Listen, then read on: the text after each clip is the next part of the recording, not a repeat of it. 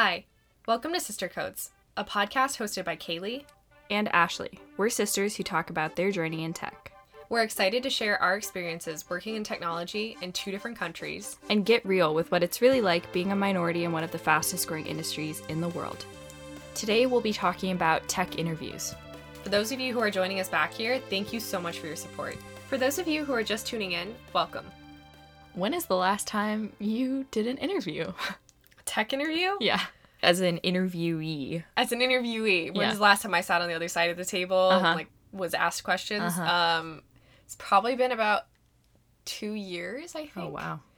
Yeah, because I started working in February of 2019. And, oh, wow, maybe it's been longer. Honestly, maybe it's been like 2018. Wow. No, that's 2 years. Okay, yeah. So about 2 years. But since I've taken up my role, I've now transitioned to interviewing a lot of people. And that's been something that it's a pretty long process to get trained for interviewing. And it's a lot harder than you would think it is when you're being interviewed. But I do those multiple times a week. Yeah. What about you? Well, as you know, I've been doing a bunch of interviews lately. I'm just trying to cover all my bases and do a lot of interviews, and it has been exhausting because I think I forgot how much time and effort goes into doing a tech interview. Yeah. It's a lot. I feel like anyone can tell you if they've interviewed for any tech job. I know a lot of people buy Cracking the Coding Interview, which is a great book that helps you do interview prep, but for those type of books and things like that, you usually have to start a couple months in advance. Yeah, I agree with that. Yeah. Everything that I've written about interviewing, technical interviews, preparing for it, it's the more time you have to prepare, the better equipped you'll be to answer those questions. And the thing that's really important to remember about interviewing is that being a great coder in your day job does not mean you're a great interviewer. Yeah. There's a really big difference. The style of the questions and the style of answering them is really different when you're in an interview. So it's definitely something like standardized test prep, that you have to practice and get really good at. So I guess in your most recent interviews, what has been the thing that you found the most challenging? I would say the fact that there's always, like you're saying, different types of questions. So you could get like a coding question, so like a hacker rank or something like that you have to fill out. Those I find a little bit easier actually, because you know code, and you know how to solve problems, and so you can do it. But some interviews that I've had have been kind of weird lately, where they'll just read out a bunch of questions, very like language specific questions, and then ask you to answer them. By language specific, you mean like React.js, for example, and then there'll be like a bunch of questions just about the syntax and things like that. And I don't know if that tests what they want to test, because I don't think anybody has any of all the syntax things memorized perfectly. Right. So I don't know how well that tests. I've also gotten quite a few behavioral testing questions, which I think are good, right? It shows how people handle situations, or how they would handle a situation. But yeah, I think the worst part about tech interviews is just not knowing what's going to happen. Some companies are very structured and they'll tell you exactly how the interview is going to go, what you need to prepare. And other ones, they'll just say, oh, it'll just be some type of conversation about tech. And you're like, okay, well. I have to admit, I've given both styles of interviews, and it depends on what they're trying to know about you or get to know about you. In my experience, this is a conversation is a little bit more about a fit. And then the ones that are very technical heavy are just to make sure that you are really well versed, or that you are as proficient in a language or in whatever skill set they're testing or hiring for, as you say. But I think the most important thing to remember when you're going through these interviews is that although technical knowledge, number one, like you do need to know your stuff inside, outside. I always tell people the number one thing to start with are data structures and algorithms. Know them like the back of your hand. Know which data structure to pick in which situation. Know the runtime, the retrieval, everything about it. And that right there will really help you stand out. But the number one question you've got to think that someone might be asking themselves when they're interviewing you is, would I want to work with this person? Yeah. Do I want this person on my team? Because I think that is a really key piece of it. People have a bias to pick people on their team that look and sound like them. Yeah. So that's why it's really important to make sure that somebody who's being interviewed is being interviewed by a diverse set of interviewers as well.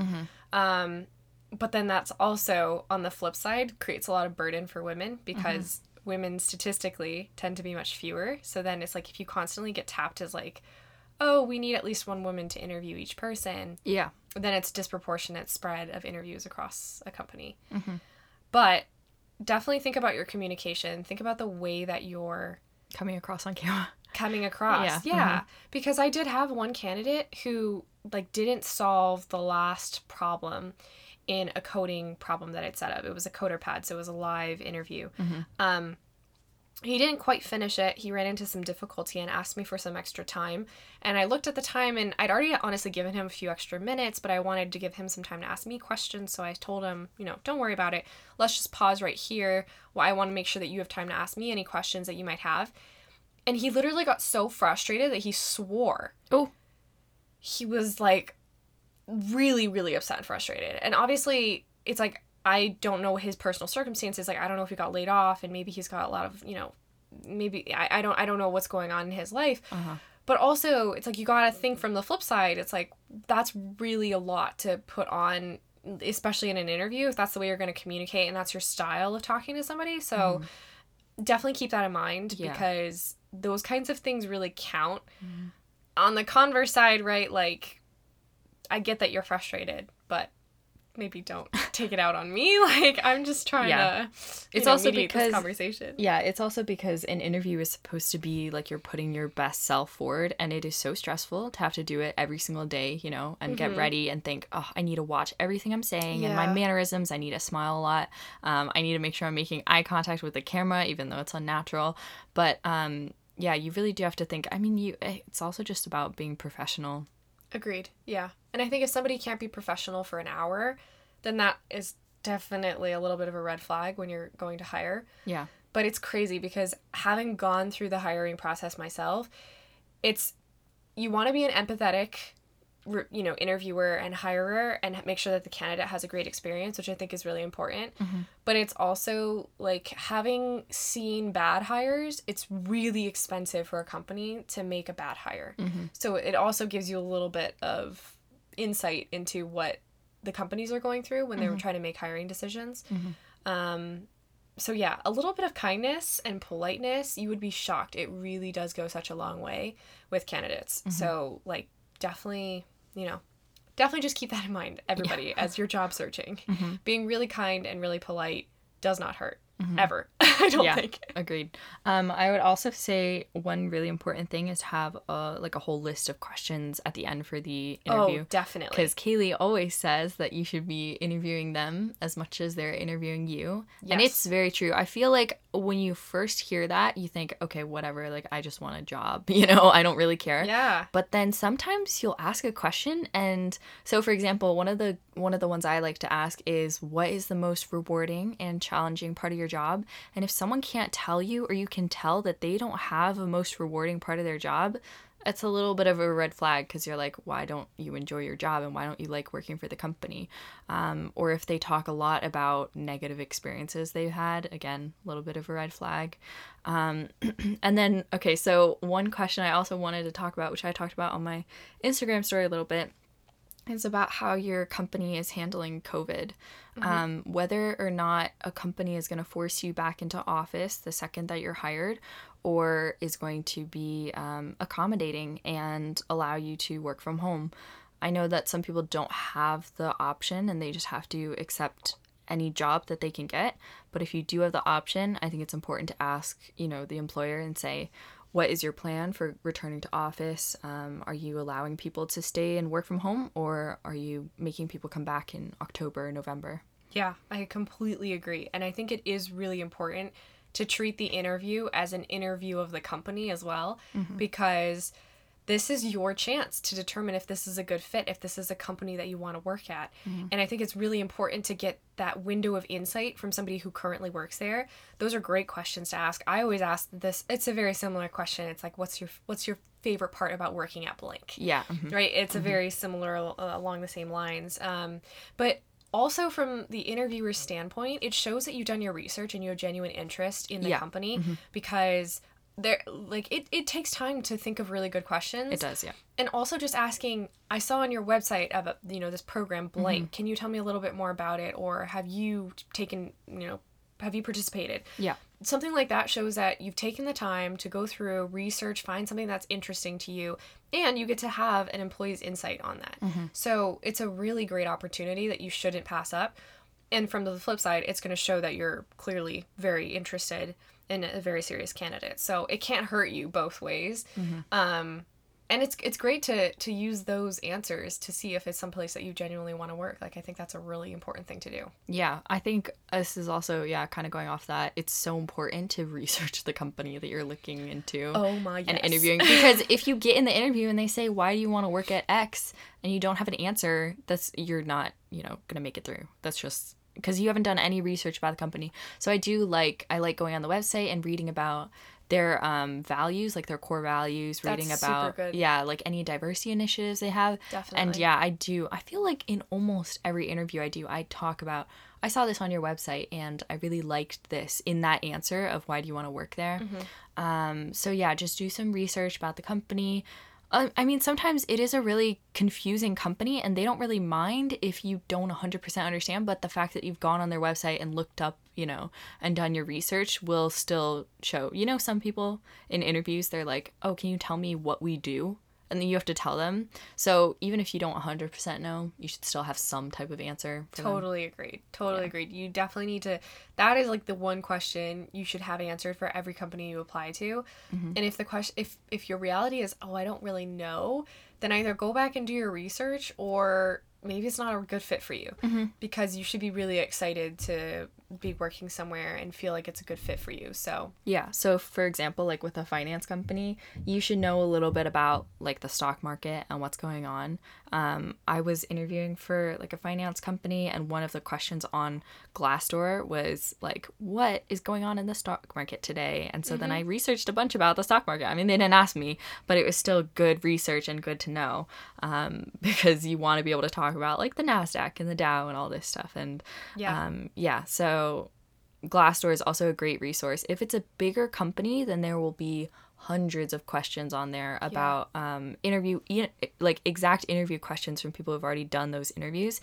There's also salary ranges that you can look at to see what's the average salary, because that might be an important factor for you. I mean, I think it's an important factor for everyone. But yeah, Glassdoor is a really great tool. It also helps you learn about other people's experiences with a company, because the negative experiences. I really look at those, because to me, if a company doesn't treat you well when they're trying to recruit you to work there, then how do you think they're going to treat you once you do work there? I agree. Yeah. Like the recruitment process is supposed to be kind of like the wine and dine. Like, we want you to come work for us, right? Because look at all these great things we're doing. Yeah, you need to see it really as like you're an asset. You have a lot of talent. You bring a lot to the table, and that this company would be lucky for you to work there. So if that's the case and they don't treat you well, whether it's, they take a really long time to get back to you or answering your questions, etc., that's something that you absolutely really need to take into consideration when you're making a decision. Yeah.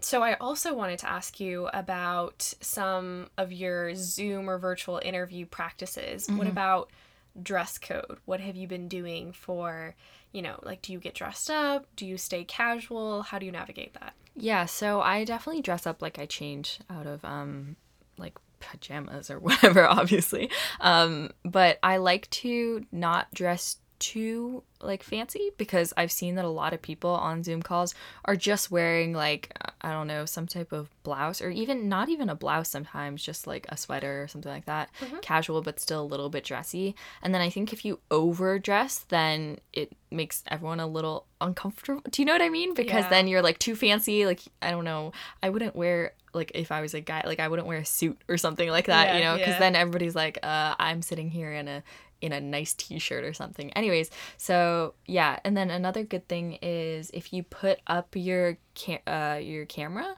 so that it's above, so you're not like looking down into the camera. Yes, is that's a good one. Very important. I actually have on my blog at justacoderthing.com an entire article about virtual interviewing, because I switched teams recently, so about 6 months ago, and I had to do interviews with my entire new team virtually. So there's so many things that you keep in mind, like having really good mic and camera setup.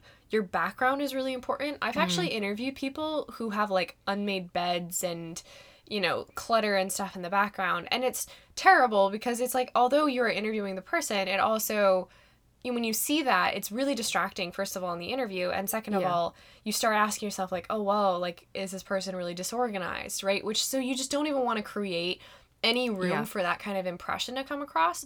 So, you know, like, just think a little bit about your background. Try and choose a really neutral background, like a wall, or you can put up a curtain or something like that, just so that you don't have, and also, like, honestly, from a personal standpoint, I don't really like people. Like, I don't want to invite random people into my house. Zoom also has virtual backgrounds.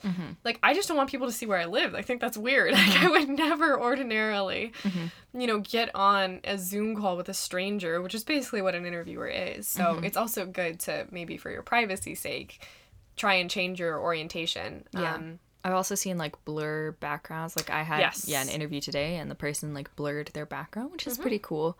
I don't really do anything. I just use my background. I mean, I think it's fine. I think it's just something to keep in mind if you're looking to really get a good virtual interview set up. But yeah, so I wanted to ask you as well about how you stay organized, because with interviewing, obviously, there's a schedule, there's multiple rounds, all these different things. Like, what do you do to stay on top of the different rounds and keeping everything straight so you're not accidentally saying JP Morgan instead of Morgan Stanley? I don't know. That'd be awkward. I'm sure people have done that, though, in interviews before. Oh, I did that. Oh, that's awkward. I did that. I did it at Grace Hopper. I walked up. And I knew I was talking to JP Morgan, but there's two Morgan, like there's two Morgans. And they asked if I wanted to interview on the spot. And I said, oh, okay, but I got really thrown by like the whole, you're going to interview on the spot. And so when they said, why do you want to work here? I said, oh, I've always wanted to work for Morgan Stanley. They're like, this is JP Morgan. And they were laughing. And I was like, oh my God, like my cheeks went cherry red. And of course I bombed the rest of the interview because I was so thrown off. Right. I was so distracted. But anyways, that point aside, we all have fails. That point aside, how do you keep everybody straight so you're not making a mistake like I did? Yeah, so I know a lot of people who do the Excel thing where they list out every single company that they've ever applied to in this time right now, and then they put it like a link and all this stuff and application date and all this stuff. I just think that's way too much because honestly, I've applied to like so many companies at this point. What I do is once I get that initial interview or like that initial HR call, then I write it down in my planner, and then that's how I track it. So I pulled out my planner, which I have not used since May when I graduated. Amazing. And then basically I just write down all of my different dates. I make sure whenever I have a new interview and they give me like a couple different days that I could interview, I make sure that there's no conflicts, because I have had, weeks where I have like multiple interviews scheduled and I don't want to have a conflict. I think it's also important to just space them out if you can. So just give yourself enough time to prep for every single one. In order of talking about staying organized, I like to make Word documents. And then for each different company, I will just put down like the name of the company, what day and what time my call is, and then I'll take notes through there. Sometimes I even like doing handwritten notes, but after I do all my handwritten notes, then I'll move it to my computer so that I have it all organized, and then I'll put it in like a folder, and then I'll have the company's name, and then I'll put all my notes in that one folder so I can go back and reference it, because I found that for a lot of like second round interviews, they'll ask a lot of questions that they did in the first round, so it's good to go back over them and make sure I have all the answers correct and I have all that information about the company I've already compiled, and I can just bring it up and talk about it.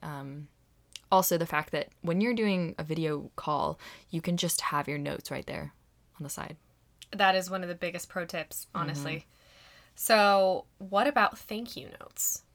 Okay, I was just going to say this because I just did a final round interview, and I pulled up the my interviewer's email, and I thought, should I write a thank you note?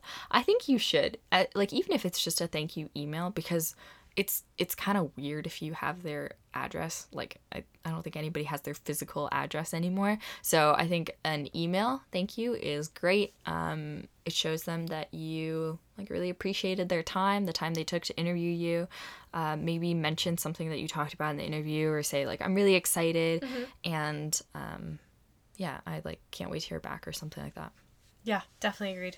I think if you can, then send them a thank you note. Have you gotten thank you notes before? No, but I don't think that my company discloses my email address to the interviewees. Oh. I think that it all goes through the recruiter. So if anything, they would send it to the recruiter to say thank you for setting up my interview. But I would appreciate that. Takes time. That would be nice to interview people, and it takes energy. Yeah. It takes a lot of time, and the thing is too, is I mean, first of all, it's an hour out of your day. Most likely, at least an hour. Not to mention, you do need to look at someone's resume ahead of time to know which position they're interviewing for, so that you can evaluate if they're a good fit. So it takes a little bit of prep work on the upside, and then afterwards, you do have to fill out some kind of feedback. And of course, the more time you take to fill out the feedback, the better you can, evaluate a candidate. And so to be a good interviewer, it takes a lot of time. And I have had weeks where I'll do 4 or 5 in a week, and that's 10% of my week in terms of work hours. And so interviewing takes a lot of time, takes a lot of effort, and I mean, at the end of the day, you know that you have a direct say in whether this person gets hired or not, so it's something you got to take really seriously. So yeah, be kind to your interviewer. Yeah, definitely. We're people. We're just humans. And trying to do their jobs. Yeah, exactly. But I would also say that since, like, after doing so many interviews now, you also need to realize that not in every interview is going to be great, and sometimes you can't control that. Sometimes you'll just get an interviewer who you immediately do not vibe with, and there's nothing you can do to change it. You can, like, not sometimes, it's just like 1 or 2 times I've had an interview, and you just log on to the video chat and you can immediately tell, like, the vibe is not good. They're not excited about the company. They don't really care. You can tell about whether or not they're interviewing you. You can kind of it's just like an immediate feeling. And when that happens, I would just say, do the best you can. Don't get discouraged right at the beginning, even if you think this isn't going to work, and just use it as a learning experience so that the next interview you get with a interviewer that you do get along with will go a lot better because you'll have more experience gained. Yeah, I completely agree with you. The thing that stinks about those ones is that even if you know in the first few minutes, you still have to do the rest of the interview. And they've clearly decided. Yes, yeah. They've decided. You know that what the feedback is going to be. That is honestly so disheartening. That is so discouraging. Those kind of people, it's just like they shouldn't be interviewing people. I know, right? Yeah. They should be taken off of that. Revoke their privileges to interview. And maybe they don't want to interview. Maybe they've been forced into doing it or something. But it's not great. It's not great for the company because then you see that and you're like, oh, I don't know if I even want to work somewhere like that. Exactly. Yeah. So just important things to think about.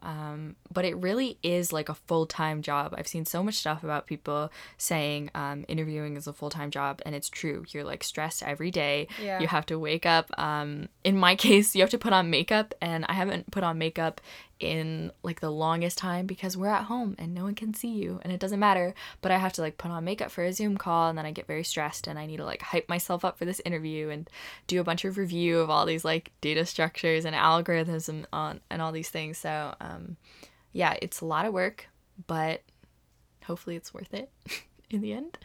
Yeah. I mean, I think it's just really important to not get discouraged. It's a numbers game too. I think it's really important to remember that you could put out 50 applications and only move on with 10 companies. Yeah. But it is like, you can't just apply to one company. I mean, you could, but I don't know what your chances would be like. It's also really important to remember to tailor your applications to the specific position that you're applying to. Yeah. And along those lines, like, if you're really not interested in something, like, don't apply for it. Yeah. Don't apply for something you're not excited for or something that you don't think is a good fit. I think it's really important to remember there are things that you can do to practice. It's not just luck. I mean, there's a lot of luck that goes into it, but in terms of interviewing, technical interviewing specifically, there's a lot that you can do to prepare in advance, because I do see this like standardized testing, which standardized testing, it sucks because it's really discriminatory, right? We all know that standardized testing helps people who have the means to pay for things like tutoring.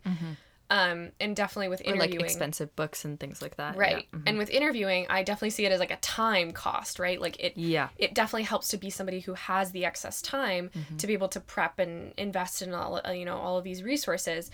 But the good part is that the rest of it's free. Like LeetCode is free, HackerRank is free. It's true Cracking the Coding interview, that is a $30 or $40 purchase, but that's one time purchase, and you can use it for the rest of your career. It's really important to remember that the whole system of technical interviewing is a little bit rigged, in my opinion. So don't get discouraged. And, you can really find a place for you. Use this as your chance to figure out if a company is a good fit for you and to see if it's some place that you can see yourself working and with people that you could see yourself working with. Yeah. So agreed. All of this is super important.